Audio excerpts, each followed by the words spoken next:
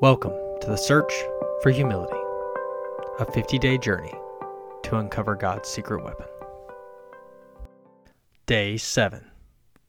Today's verse is Mark 10:45 in the ESV. For even the Son of Man came not to be served, but to serve, and to give his life as a ransom for many. In the Message, that is what the Son of Man has done. He came to serve, not to be served, and then to give away his life in exchange for many who are held hostage. So this is a staggering verse about how Jesus, who of course is the author and perfecter of our faith, who has been there since the beginning of time, who has done everything, who has seen everything in the world's existence. And there's a lot of ways that someone like that could come to earth. It's staggering that he would come at all to start with, but if he's going to come, you would think that he would come to rule, not to serve. And one day, of course, we know in Revelation that he will come to rule, but in this instance, he came to serve, and he came to teach us that that is the way of life. That is the way of life to freedom, and the way of life to knowing that you will live a good life. And by his model of coming to serve, and I love the last part too in the Message, and then to give away his life in exchange for many who are held hostage. So many people are held hostage by so many ideas, whether it's about fame, success, wealth, popularity, whatever it may be. The only answer, the only thing that will truly take that away is to, one, turn to Christ, of course, is to find salvation, but two, to take on how he said to live, which is to serve and not be served. Most people, when they achieve those things, they assume, well, now I'll be able to be served. I'll be able to get everything that I want. People will bring me the food I want and the things I want. I'll get in the meetings I want. I'll get to spend my time the way I want. And they are held hostage by those ideas. And Jesus has exchanged those ideas for an idea of servanthood. And that will set you free. Please reflect on what God might say to you through this verse today.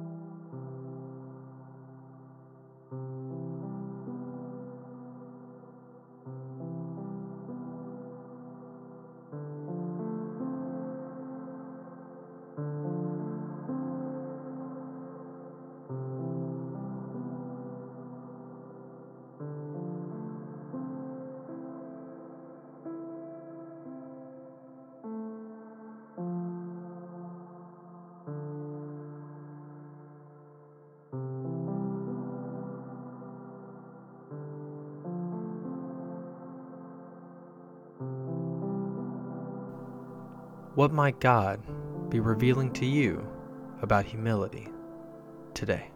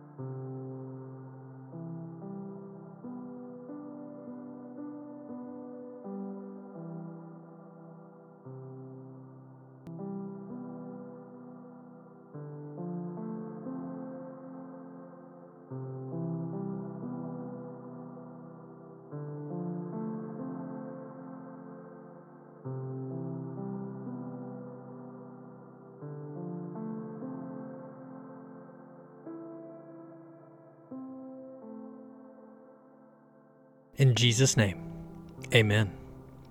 Thank you so much for joining me on the search for humility.